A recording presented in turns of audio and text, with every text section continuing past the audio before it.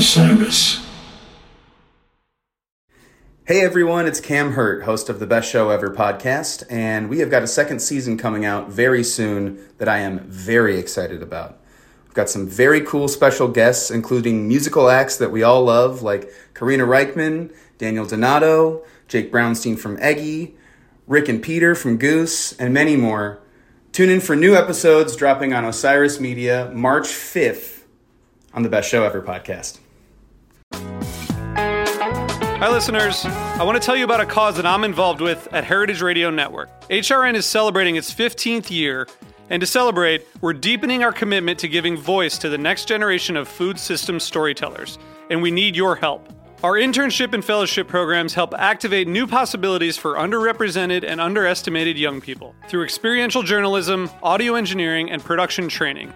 Through these unique programs, HRN helps food equity stewards build essential workforce readiness skills that expand their potential and foster economic mobility. Please consider supporting these critical programs. And with a minimum donation, you can be entered to win a dinner for two at an amazing restaurant in one of 8 cities and tickets to a concert at a great venue in one of those cities. We have incredible partners across the country who have donated, as they also share our passion for helping to educate the next generation of food system storytellers. Check out heritageradionetwork.org/15 to donate and enter to win today. That's heritageradionetwork.org/15 to donate and enter to win today. And make sure you donate before March 31st. Thank you.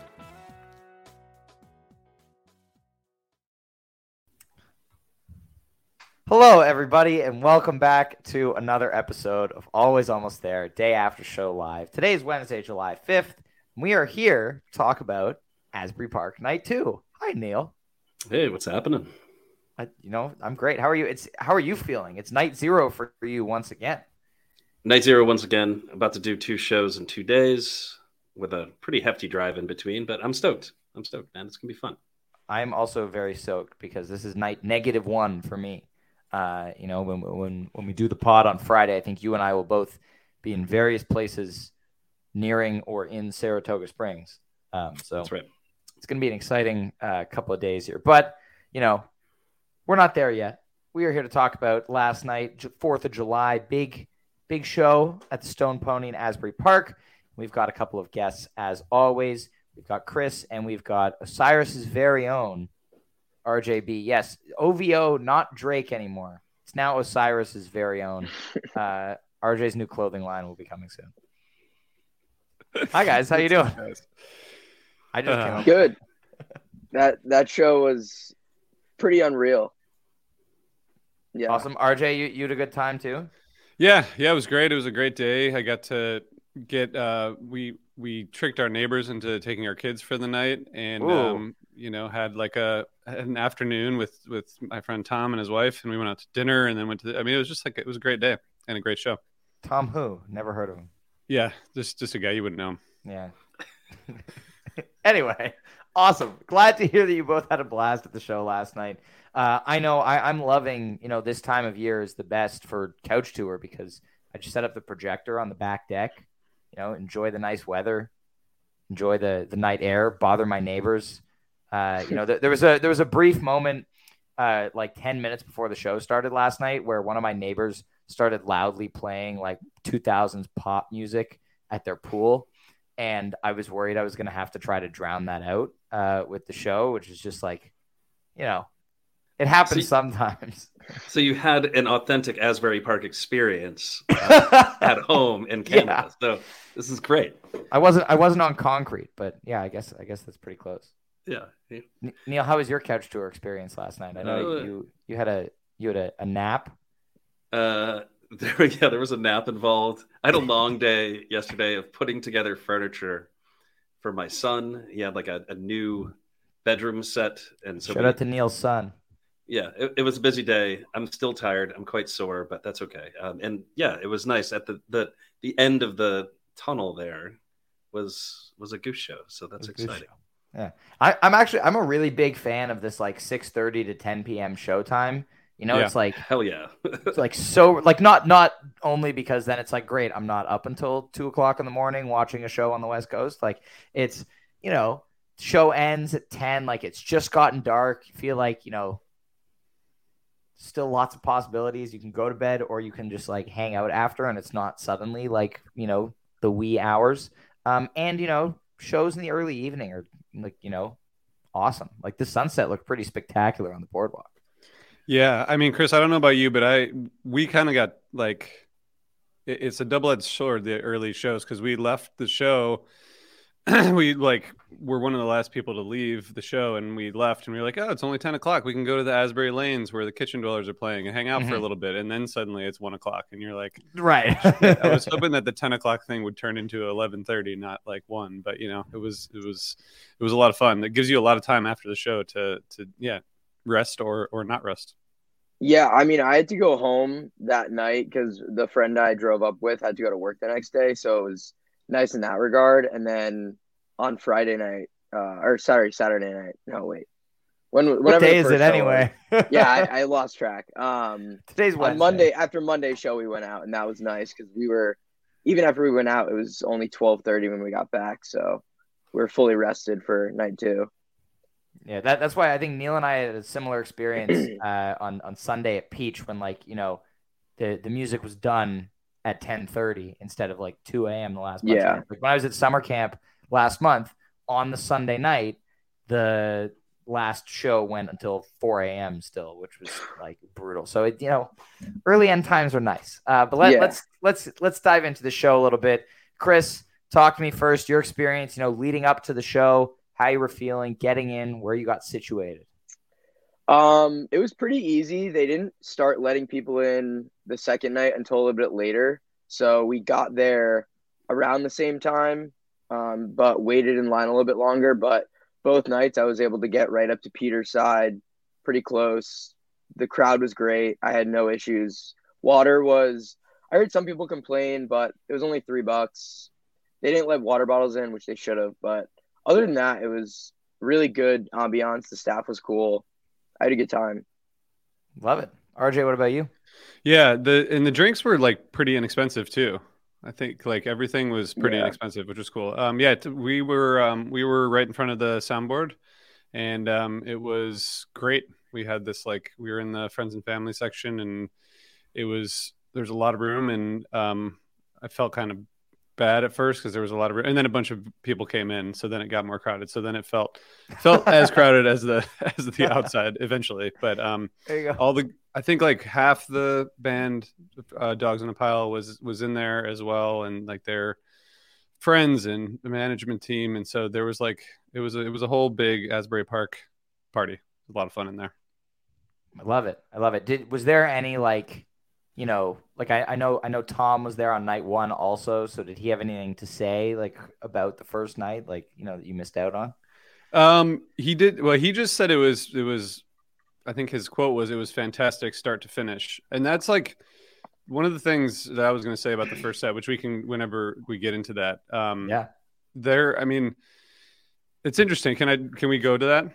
We can go. Yeah, let's start talking about the first set. Yeah, because I was thinking earlier today when I was re-listening, Atlas Dogs, Turbulence, and Mr. Action are all 2022 songs, right? Mm-hmm. And I was just thinking when Tom said it was a fantastic show start to finish the night before, I was just thinking all this new material is just giving them the ability to create such a good arc in these shows. All the shows I've seen this year have just had a really good arc to them. And I think that new material, that just gives them so much more to play with, those 3 songs are all really different, but I think set the table nicely for set 1. So it's pretty cool to see this band, you see them a year and a half ago, none of these songs existed, and they had a much, much smaller catalog to draw from. So I noticed that right away. I love Turbulence. I really like Mr. Action. I think the piano solo, they're fun songs, and they're all a little bit different, but they kind of create this arc that's really cool. So that was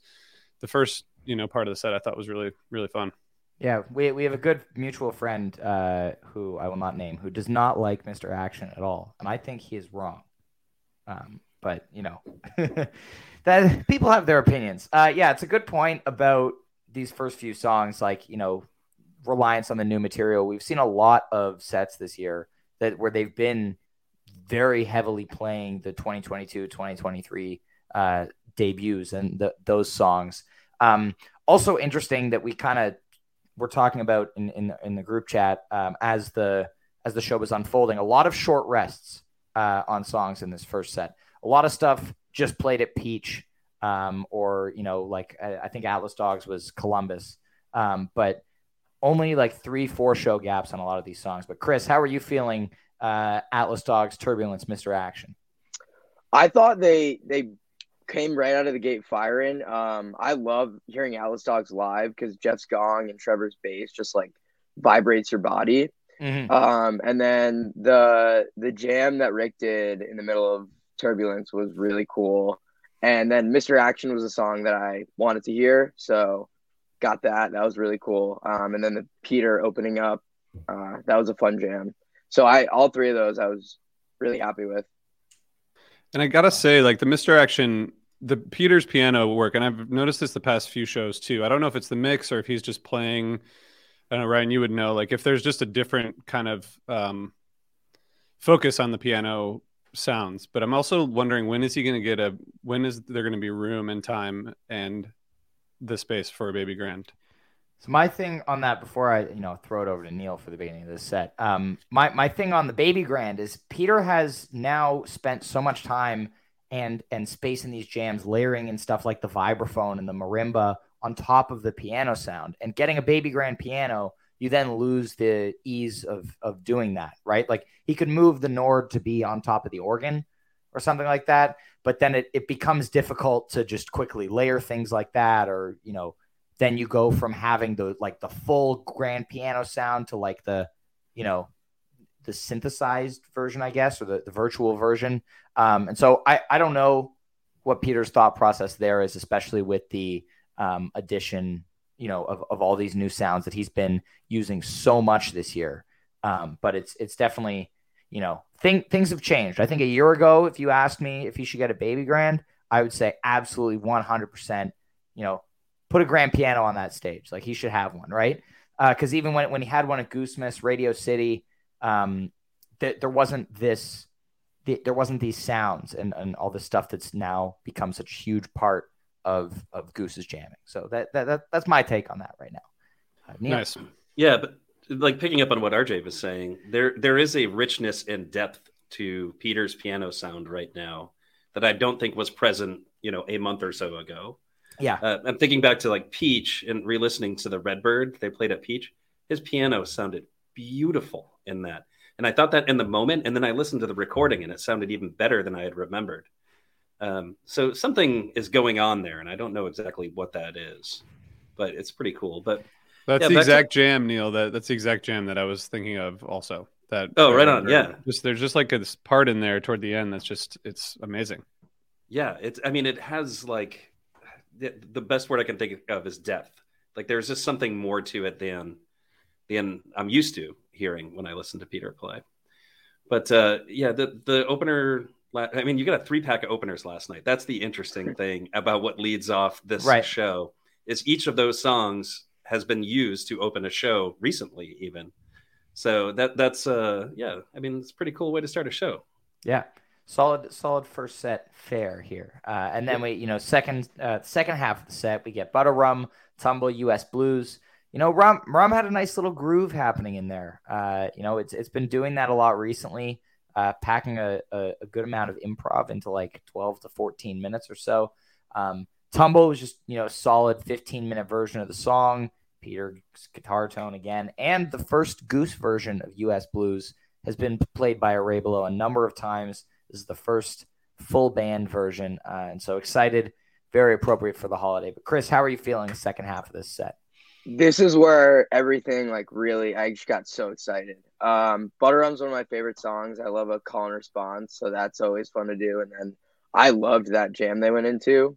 Tumble, they built it up really well, and then there was this part in the middle, I think it was, where they did like a really cool funky jam that I really enjoyed.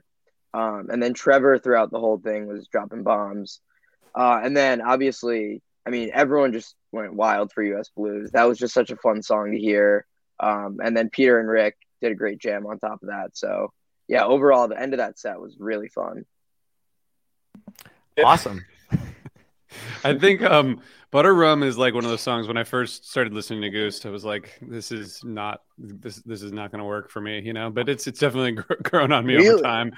Yeah, it was just like, I think the first times I heard it, I was just like, you got like, it's just, silly, but I think that's Yeah. part of what, like a lot of Fish songs and a lot of other band songs like that is part of the appeal. The last 3 versions I've seen of that, I guess, the Cap and the Met and this one have all been like, it's like a reliable jam vehicle, which is pretty sweet.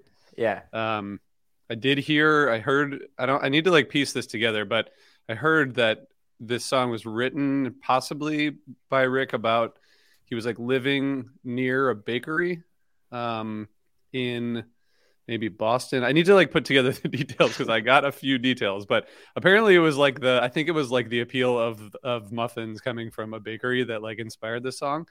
That's what someone was telling me yesterday. So I just want to share that. So it's a literal sweet island muffin. That's exactly. cool. Exactly. Neil, are there any islands in Boston with a bakery? We'll have to do some research and talk about that. But no, I don't think so. Now I'm actually curious where he lives, because I used to live over by Berkeley for many, many years because of where I went to college. So I'm dying to know. That might not, everything I said might not be true.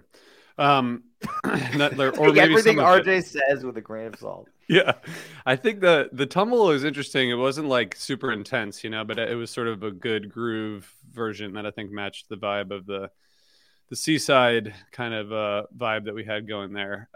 Yeah, and US Blues was super fun. I mean, it was a good set. I mean, I think these, I don't know, like the new material that gets mixed in, it's just like these sets are unpredictable. And maybe that's just because I don't pay, attention as much as other people, but like, I don't really know what's coming at these shows. And I feel like maybe a year or two, like I would have had a better sense for what would come in at a certain point in the show, but I have no idea. Like, I'm just like, also my wife asked me what every song is. And like at Fish, it's like the first note, I tell her what song it is. And with Goose, like I have to wait like 18 or 25 seconds. I'm like, is this Mist or Creatures? Or like, I go through like 6 songs in my head before I land on the right one. But it's cool to be like, just to have it be a little bit unpredictable, Yeah, last night was a very unpredictable set list. Again, we talked about like songs on a short gap, and also just a few tunes that not expecting to hear. Like, I mean, Arrow was on a really short gap again. Obviously, we'll talk about that a little bit later. But yeah, not songs we were expecting to pop up again soon. And that's part of what they've been doing a lot of, and interesting cover choices in the second set. But Neil, you want to talk about the end of this first set before we get there? Well, just picking up on what you're saying, Atlas Dogs just came off of somewhat long rest the last time it was played. I think it was like 6 or 7 shows. Then all of a sudden it's right back again. And because we were wondering where Atlas Dogs was for a minute there. So this was an unpredictable set. I wasn't expecting Butter Rum so early. You got that Butter Rum. I think that was like a whole vibe thing though, right? They're at the beach. Like, it's a party. This whole first set is just a party. Yeah. Especially the back half of this set, right? You get Butter Rum, Tumble, US Blues. I mean, that's awesome. That show must have been so incredibly fun. That place must have been exploding with energy. I mean, those are all dancers. And yeah, dude, US Blues, that's so cool that they did it. It's kind of funny. I think somewhat divisive song. Some people don't really like US Blues at all. So I don't know. Yeah. I think they did a great job of it. And, you plug that in every once in a while. That's great. Maybe it's the only time they ever do it. But it is hilarious how much it does get played by a Below. And then all of a sudden it just showed up in a Goose set. I mean, it's Goose's first time playing on July 4th, so I feel like it had to happen. We have a great message from Chad here. Came to play Jam A Dogs. Correct. Yes. That is a correct answer. For anyone who may be unfamiliar with what Atlas Dogs jams, yes, it used to. For the first 10 months of its existence, it jammed. Check out 2422. They can't play Atlas Dogs without us having this conversation on the day after pod. And I mean, we're going to keep doing it until they jam it again. This is the part where I bring up Portland and how good it is, right? And then you correct me on some detail, but I think I got it right this time. So There we go. We've been there before. We like to bring up certain But yes, they should nitpicky jam it things again. about every song. Yeah. Thunder ending of Dark Horse. Anyway, yes, did. Vickers. This is also correct. Yeah. All right. Well, Long day. the pod does not get results for A-Dogs. No. Anyway, RJ, how are you guys feeling at set break? Anything you were expecting for set 2 or thoughts on the first set at the time? I mean, it was great. I was very happy just to be there. I think once the sun started going down too, it just, it cools off a little bit. I think people are like, you sort out where the space issues are. You start talking to people around you, and I think settling in for the next set. I saw Leslie at set break. It was her birthday yesterday, as mentioned, I think by Ben. And happy birthday, Leslie. So that's cool. I got to see her and see some friends, and yeah, it was really like just, I don't know, little break. I don't know. It went by fast. I don't know if it was long or not, but it went by fast. It was pretty short. The last 2 nights set breaks were pretty short. Last night they also went on around half an hour after ticket time, and so they had to keep a short set break in order to get a decent enough second set. And the first set was only around an hour and change, right? Like it was relatively short. It was pretty short. Yeah. But Chris, how are you feeling at set break? It was night 1 was really hot, so it was a little bit cooler night 2, so that made everything a little bit easier. And then Nice. the people around us were all sitting, so it made it less. I don't know. Sometimes when I'm sitting down at set break and no one else around me is sitting, I feel kind of bad, but our entire section was, so everyone was on the same page. Love it. Nice. Neil, how was your nap at set break? I definitely fell asleep at set break. It is a thing that happened, but good I nap, rallied like mediocre nap? immediately. Yeah, it was good. It was restful. It got me ready for that second set. I opened a beer right when I got up, and then all of a sudden there was more goose. Oh, perfect. So it was great. It's your body knows, Yeah, it's time to get up. I have not yet recovered from peach, actually. Like while we're on the my voice hasn't. Oh man. I think my lungs, I lost like 5 years off of my life from breathing in the smoke up there in the mountains. But yeah, I'm slowly coming back to normal, and I'm going to do it all over again starting tomorrow. Basically by Sunday, I'm just going to be a mess of a human being. It's going to be awful, but we're just going to go. We're going to do it. You got to do it, man. And you got kids to move, like mix in there, it's hard. It's hard life. Yeah. Neil spent 4 days at a music festival, 1 day building furniture, and now he's going to shows again. Yeah, that's right. Anyway, let's dive into set 2 here. Let's start with the first couple of songs. Get the debut of Wild Summer Nights by John Cafferty, and then Thatch, of course. I think we all saw this one coming. But Chris, how are you feeling about these two? Admittedly, I had never heard Wild Summer Nights before. Me neither. But I thought it was a really fun way to start the set, set the mood, and then dive into what was my first live Thatch, and it hit. It was really good. That intro bass hit where Trevor just slams. That's Peter, actually. Oh, it's Peter? Yeah, that synth bass thing. Yeah, that's Peter. Oh, okay. Yeah, that like just vibrates you, and it pulls you in. That whole jam was unreal. They did a middle section like funky jam, and then they built up to Rick's solo. Yeah, first 2 songs of that set were really great. Mm-hmm. RJ, what about you? Yeah, I mean, it's just such a funky song, It's like, it reminds me of, getting like a Moma Dance or Tube or something, but with like much longer and with really good lyrics, like a good song, it's a good song, that just has like this funk to it that is just, it's just like, it's so thick. It's awesome. And Rick's tone in the first part of that jam, like I was hearing Schofield. It was like a Schofield kind of like pitch thing. I don't know what, and I have no idea about guitar pedals, but like it sounded like Schofield. It sounded like Schofield. It doesn't matter what was doing. I don't know if you guys like felt the same way or not, but like I was like, I don't really hear that kind of tone from Rick a lot, but it was a cool jam. And yeah, just man, this is a monster song.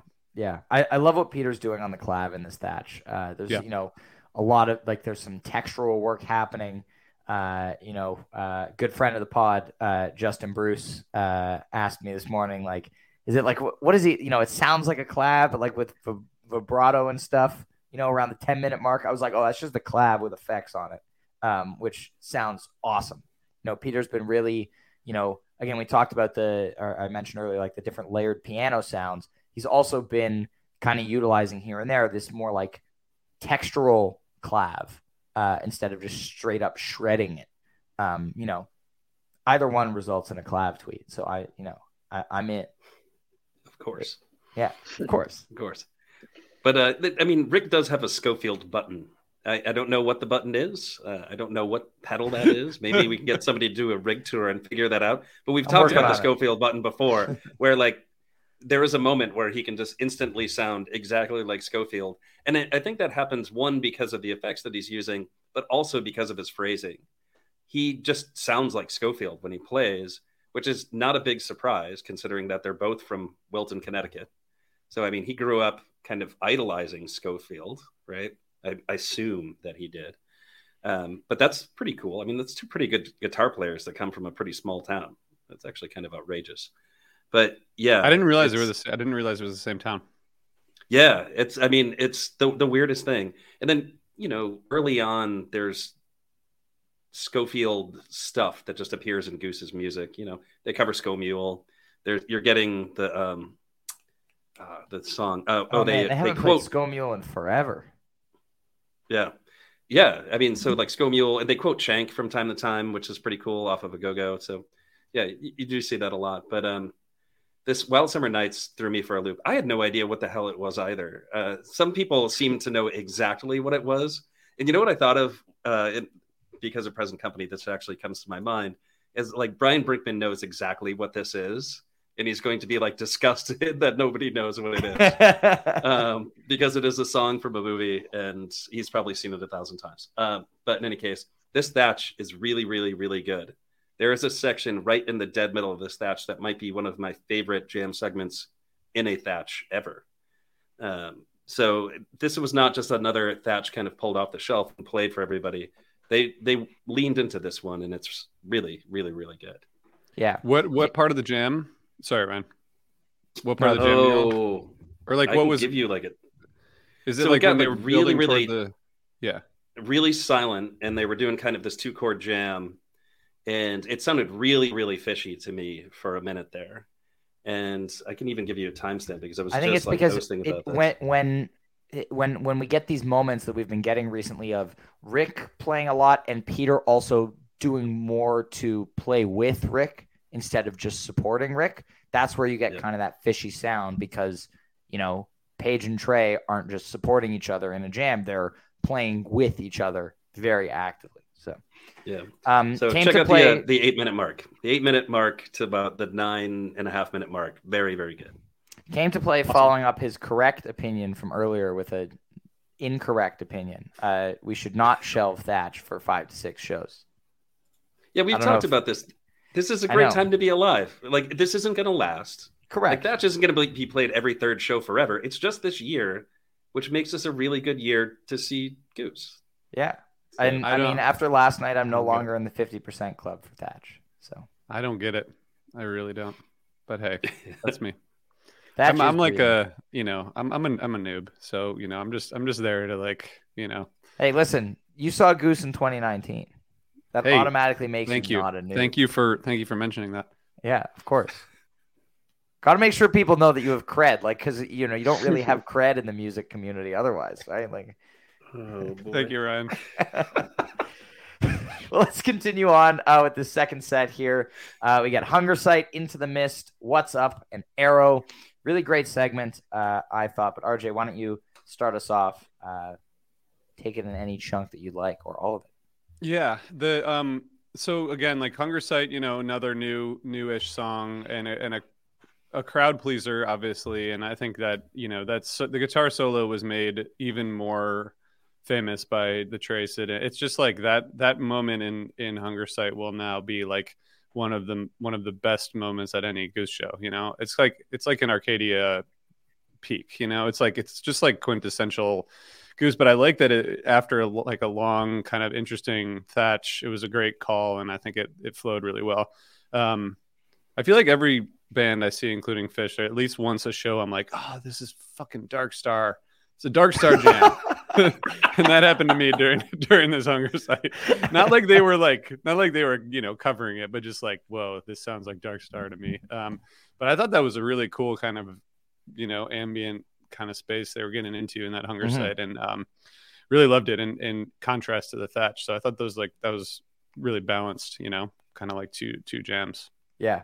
I feel like I didn't appreciate the thatch and Hunger Site enough at the time because I was busy making Goose and American band t-shirts. But going back this morning and listening to it, yeah, I mean, it's an interesting Hunger Site. We've been hearing these versions lately that go straight for the jugular for like 15 minutes, right? And this one went in a completely different direction. So it was cool to hear them, not just keep sticking to what's working. But Chris, how are you feeling about this? I love that they did like a long drawn out slow jam and then went into the peak. Like you said, they normally just go right into it. I thought that was really cool. And yeah, they did a really good job building up. And then obviously when the peak got there, it was where it needed to be. Neil? Yeah, man. Hunger Site is quickly becoming one of my favorite songs to see on a set list because you are guaranteed, well, it's a great song. So even if they don't jam it at all, you win. But you're guaranteed something good and unique. It's not like there are some songs where you can expect the jam to go to a certain place and you're going to say, okay, this is, like a drive jam and I'm used to this drive jam and like I know it and I know where this is all going to go. Or like better said, Tumble, right? More often than not, you know exactly where that jam is going to go. Arrow is another example.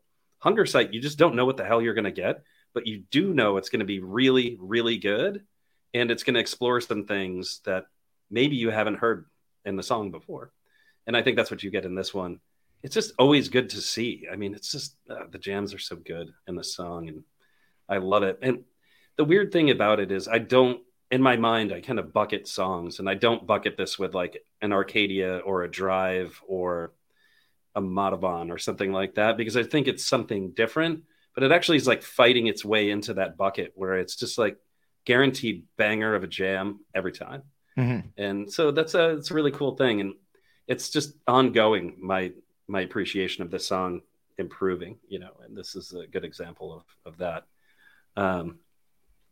But then the Mist, of course, like so weird that they played that on such short rest. Yeah. As a good friend said last night, the only time an unfinished Mist is okay is when it goes into What's Up. Yeah, that's right. It's like something. I'm surprised he's not on the pod today to talk about that. But he's at the dentist. Yeah. Oh, is he? So yeah, it was a 13-show gap the last time they played Mist, and folks were like, "Where the hell is Mist?" In fact, we said that on this podcast, and they played it the next day. And then for it to show up on a 5-show gap right after, I mean, that's a surprise. Yeah. And a good one. I mean, it's always a fun song. Yeah, interesting late second set placement as well. I am surprised we didn't get the full, dance party jam Mist because I feel like that would have fit the vibe of the show well. But I mean, What's Up is like awesome. But Chris, how did you feel about the Mist What's Up? Yeah, no, I love Into the Mist, especially because of that breakdown jam. So when they didn't go fully into it, I was a little bummed. But then, I mean, What's Up was unreal. I forget that they cover that because I don't know when the last time they played it was, like 2022, New Orleans. Okay. But yeah, I mean that got the crowd going. That was, I think, the loudest everyone was the entire night. And then, yeah, I mean, Peter having that little moment in the middle where he's like, life is beautiful. That was so wholesome. And just, I don't know, moments like that, make you really just appreciate going to shows. You know who appreciated that, Neil? Jive Goose appreciated that moment. He did. I mean, that one was amazing. He was just struck by inspiration. Was I'm in the middle of this song. I just need to do a positive message right now, right in the middle. Yeah, I was doubting myself for a second. I was like, wait, is this part of the original version?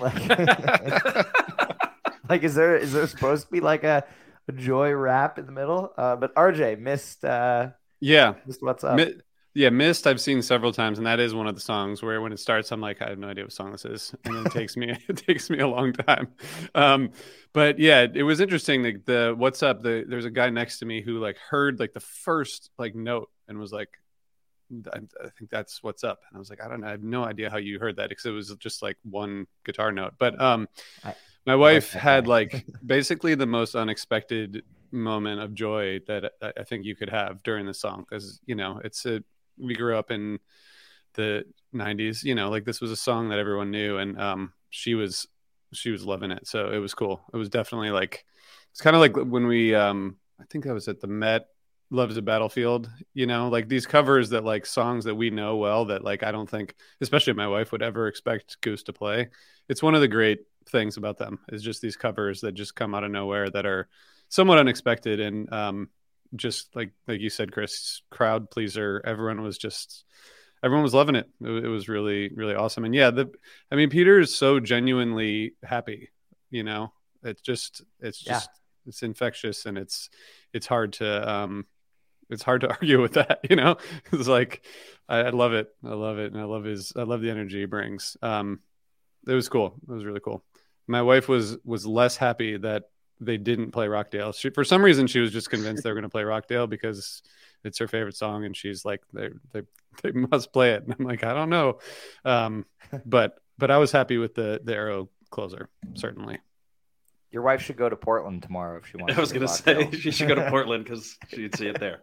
And if it doesn't show Fantasy up there, Goose tip. absolutely, yeah, exactly. It'll show up at SPAC if it doesn't show up tomorrow, but it's almost certain to show up tomorrow. I was thinking Rockdale was showing up in this show too, and was surprised that it didn't, but maybe they're holding on to it. But just one more point on this What's Up. It's just, it's come up a couple times when we talk about it. It's just pure joy. And it's funny because it almost kind of feels like one of those like, kitschy, ironic covers, like, oh, look at us doing this like kind of dumb song from the 90s. But there's something about it when Rick sings it, it changes the song. And I think it sounds wonderful. It's not a corny song. And I mean, you can hear it on the tapes, even the crowd sing along for it was outrageous. I mean, everybody was just so happy. And I mean, I would be inspired to just have a little chat in the middle of the song too. Yeah. I think if I was just like witnessing all that, I mean, that's got to be pretty fucking cool when you're on the stage and you're looking out at a crowd of 5,000 and change or so, and you're just like watching them all sing along. I mean, that's gotta feel really good. And I think they did remark from stage earlier too that the crowd was really into the butter rub. Like after they were like, yeah, solid. So man, folks were there to party and they were there to, be engaged, I guess. And like, it's got to fill your cup. So 4th of July. Yeah. Yeah. People didn't That was party not- hard enough on Canada Day. That was very non-American of you just now. Thank you. That is not how Americans say 4th of Right. July. You were like, 4th of July. I'm very enthusiastic about America. That's where, all the good bands are. So I want to point this out because Garrett was saying this last night, but like you can tell like when a Canadian makes a Goose is an American band shirt that it was a Canadian who's done it because it has like 9 stripes and like 7 stars. Yeah. It's like the most Canadian thing ever. It's so good though. It's a nice looking shirt. It was an 1842 American flag. Yeah, exactly. I had a limited amount of time. Okay, I had a deadline here. I think you did a great job. Thank you. Yeah, no, Thank you I very mean, much. I just can't believe you did it. But I mean, good for you. What was I gonna not do it? I did. Yeah, I made a Timbale tweet shirt because of a tweet. It's amazing. When they tell me at the show, when Jeff tells me during a show to put something on a T-shirt, I'm gonna put it on a T-shirt. Yep, it's amazing. Yep. Is that what, like flying off the shelves right now, or what? How many sales do we have at this point? There are a few. There are a few being made in Latvia right now. I'll tell you that. Is it available in tank top? Because I feel like it needs to be. Ooh. Give me 20 minutes after the pod's done. All right, I'll order one if that's the case. Perfect. All right, and then we get the Arrow to close the second set, and the Slow Ready encore. Chris, how are you feeling? Throughout this Arrow and the Slow Ready. I'm a big Arrow fan. Every time I've heard it, I think it's 3 times now live. It's always been like really good. So that always is fun to hear. Peter's synth in that is a good jam. And it's a great way to please the crowd. I am more of a fan of So Ready, but I'm not Sorry, you have to leave disappointed this podcast. This is Team Slow only. I do like both. I'm not like I'm just kidding. I'm just kidding. No, I know. People in the crowd were some people around me were not happy, but I do love Slow Ready. I mean, Rick's vocals do it justice, and I mean the breakdown into Rick's solo was really cool. Yeah, I mean it was a great way to end the show. Sorry, RJ, how are you feeling? Yeah. Yeah, I mean the Arrow was great. My daughter, who was 10, almost 10, was declared Arrow her favorite Goose song yesterday. So I got a video clip of it for her, and so there you go. It was you cool. May not have gotten the way it is, but you got your daughter's favorite song. Yeah, no, I'm never getting that song for sure. It's never happening. I thought that like the jam. I mean, it was such a like like a lot of the Arrows that I've heard recently. I mean, it's just powerful, like really fun jam. It's Slow Ready is just, man. I mean, there's something very, very sultry about that song. That's just like everyone is just like should come with like a parental advisory warning or something. I think everyone's just And then there's like the contrast between Rick, who's like up there like just being like the sexiest singer in the world, and then there's Peter dancing next to him, and they're equally awesome, but it's just such a funny contrast to see Peter just dancing his ass off and Rick being the serious singer during that. It's just a great scene. I love watching them play it. Yeah, I agree. So I just want to point out that we made it to minute 38 of the podcast before Ryan brought up the way it is. So kudos to you for the restraint there, Ryan. That was pretty good. Thank you very much. I almost mentioned it at the beginning, but I knew it would come up organically at some point. Yeah, it's true. I do think. Well, so Chris, you mean would people be disappointed because it wasn't like a big jam? I think they wanted So Ready instead of Slow Ready. Huh. I think that's what it was. Pish tosh. I'm happy to hear both, but if I had to pick one, it would be So Ready. I'm not gonna lie. Fair enough. Oh, hey, actually, on the topic of So Ready, I meant to say this earlier, but I forget where I heard this. But just connecting back, apparently there was a rumor that when they were recording Shenanigans, when they were doing So Ready, that they were going to have Schofield do the guitar solo on that. Have you heard this before? No, what? Yeah. So like the joke was that like Schofield was going to come in and record it and have it be part of the song. And then but he said no because Schofield is Team Slow. Maybe that's the case. But I just wanted to bring that up because we're talking about Schofield. And if that happens, like So Ready, instantly very cool in my opinion. Yeah. I am a slow guy. I just have to say that. But yeah, I mean, you get a what is it, like 18 minutes of Arrow, maybe 17 minutes of Arrow at the end of the show. I mean, that's pretty cool. That's a great spot for that to be if you're going to do a non-exploratory version of Arrow that kind of goes on for 30 minutes or so. And then this Slow Ready just keeps getting better in my opinion. If you listen real close in this, and actually it shows up throughout the show, like where Jeff just shows up from the underside with some stuff, like he was doing like the hand claps thing in the intro to Mist. And then in this one, when they do the peak, like, I mean, he dropped a whole bunch of shit like right into the peak there. And it sounds so good, man. It's incredible. He's been way up in the mix. And actually, thank you for mentioning Jeff in the context of this Slow Ready. Because I remember at the beginning of the encore, Spud shouted out the Dogs in a Pile guys. Peter shouted out like the Kitchen Dwellers after show. And then as Peter starts bringing in the synth swell for the beginning of Slow Ready, Jeff goes, "Rich, you got any shout outs?" And like Peter turned off the synth. And there's like an awkward few seconds on stage. I was dying. Like I thought it was so fun. I totally missed that. Oh man, that's awesome. Yeah, He's totally I mean, busting his chops too, because like, Yeah. go It's a ahead. classic Jeb moment. Yeah. Yeah, I mean the texture, like the layers that they're all adding in at this point are just, really like enhancing the music. Jeff, Peter, Rick, I mean I think Trevor, all of them. Like they're like they keep adding layers to the sound that really just like makes a much richer and more just a richer sound. It's really cool to hear. Yeah. Yeah. All right, Chris, you got anything to add on the show as a whole, your experience in Asbury? I would just say like comparing. I mean, the last time I saw them was at Mohegan Sun, but the last time I saw a two set show was the Chrysalis, and just looking back from like then, or no, I was at the Cap shows, but even looking back at like just the Cap to like now, they like everything's just much more tighter. Ben and Jeff are on another level, and then Yeah. Trevor is just killing it. They're only going to get better. I'm excited for tomorrow and Friday. Yeah, this band rocks. Hell yeah, they do. RJ, you got anything else?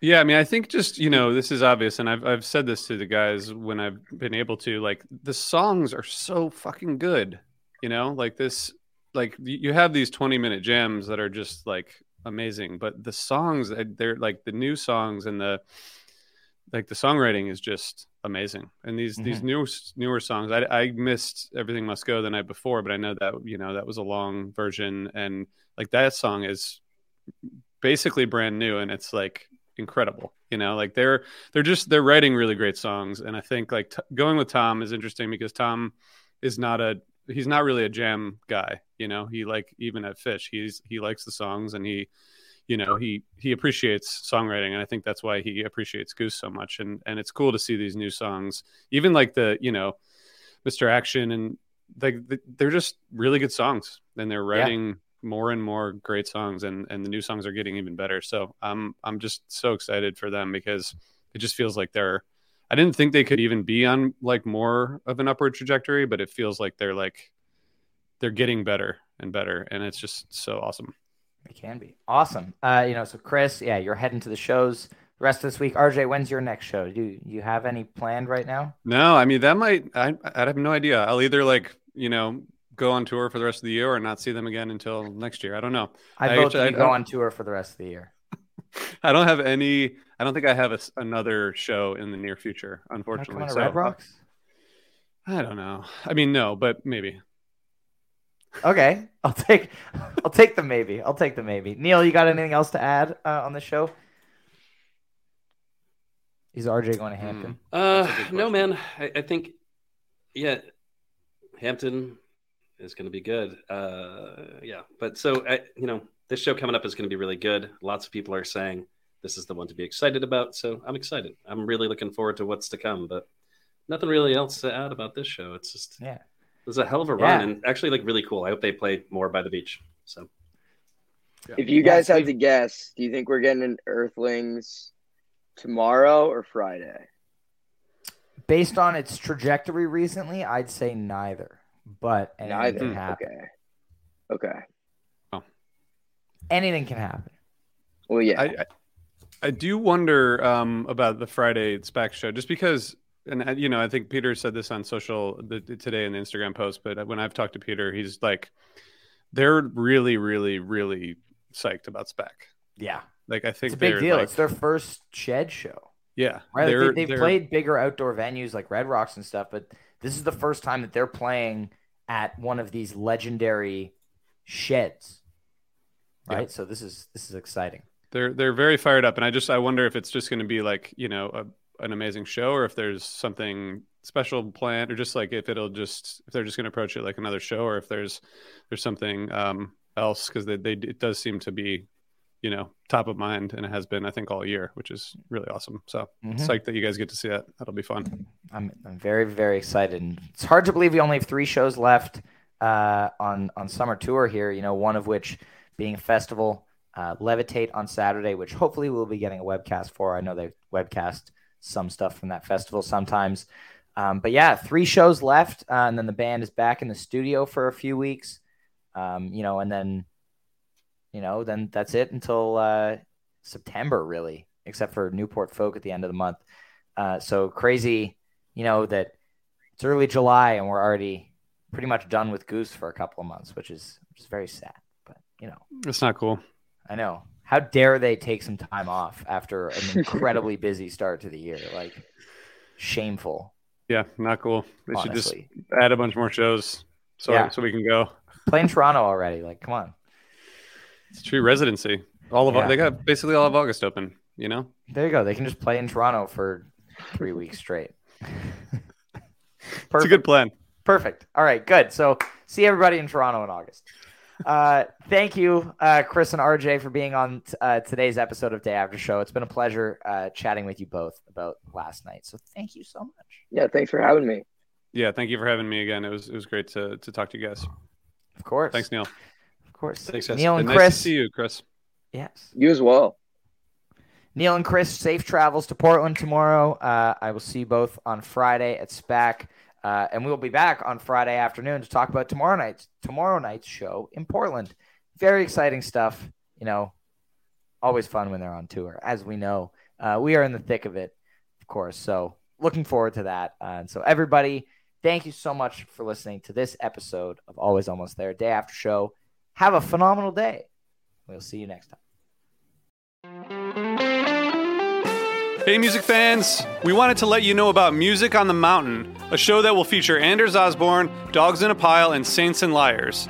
This show will be directly after the Divided Sky Foundation's Fun Run at 2 p.m. on Saturday, May 18th at the base of Okemo Mountain in Ludlow, Vermont. The show is presented by The Phoenix, a national nonprofit organization offering support to those in recovery and anyone impacted by substance use to celebrate recovery. If you're running in the Divided Sky Foundation's Fun Run, you'll be automatically registered for the show. It's a family-friendly event, and all proceeds from ticket sales and other donations benefit the Divided Sky Foundation. Visit Music on the Mountain, that's musiconthemtn.com for more info and to get tickets. That's musiconthemtn.com. Hope you enjoy. Hi, this is Henry Kay, host of the #1 music history podcast, Rootsland. Come with me on a journey to Kingston, Jamaica, where we explore the world of reggae music and the untold stories of some of the genre's greatest legends. From the ghettos and tenement yards where the music was born, to the island's iconic recording studios. We are so excited to team up with Osiris Media, the leading storyteller in music, because as you'll hear, sometimes the story is the best song.